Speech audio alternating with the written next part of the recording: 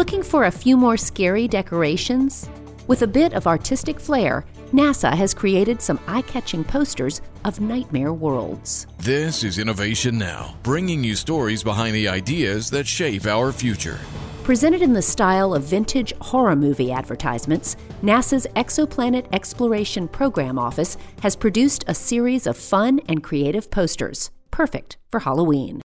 Based on real phenomena, the posters feature a distant galactic graveyard, explosive gamma-ray ghouls caused by colliding stellar corpses, and that ever-elusive dark matter. In a dead galaxy, new star birth has ceased. Most remaining stars are the long-lived variety, which are small and red, giving the galaxy an eerie crimson glow.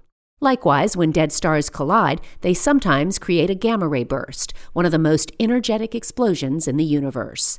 And while dark matter may sound like it belongs in a Halloween tale, its gravity is what keeps stars inside galaxies and holds groups of galaxies together in clusters. Still, scientists don't know what this invisible stuff is made of. Visit NASA's Galaxy of Horrors to explore these mysterious astronomical phenomena and download the free posters available in both English and Spanish. For Innovation Now, I'm Jennifer Pulley. Innovation Now is produced by the National Institute of Aerospace through collaboration with NASA.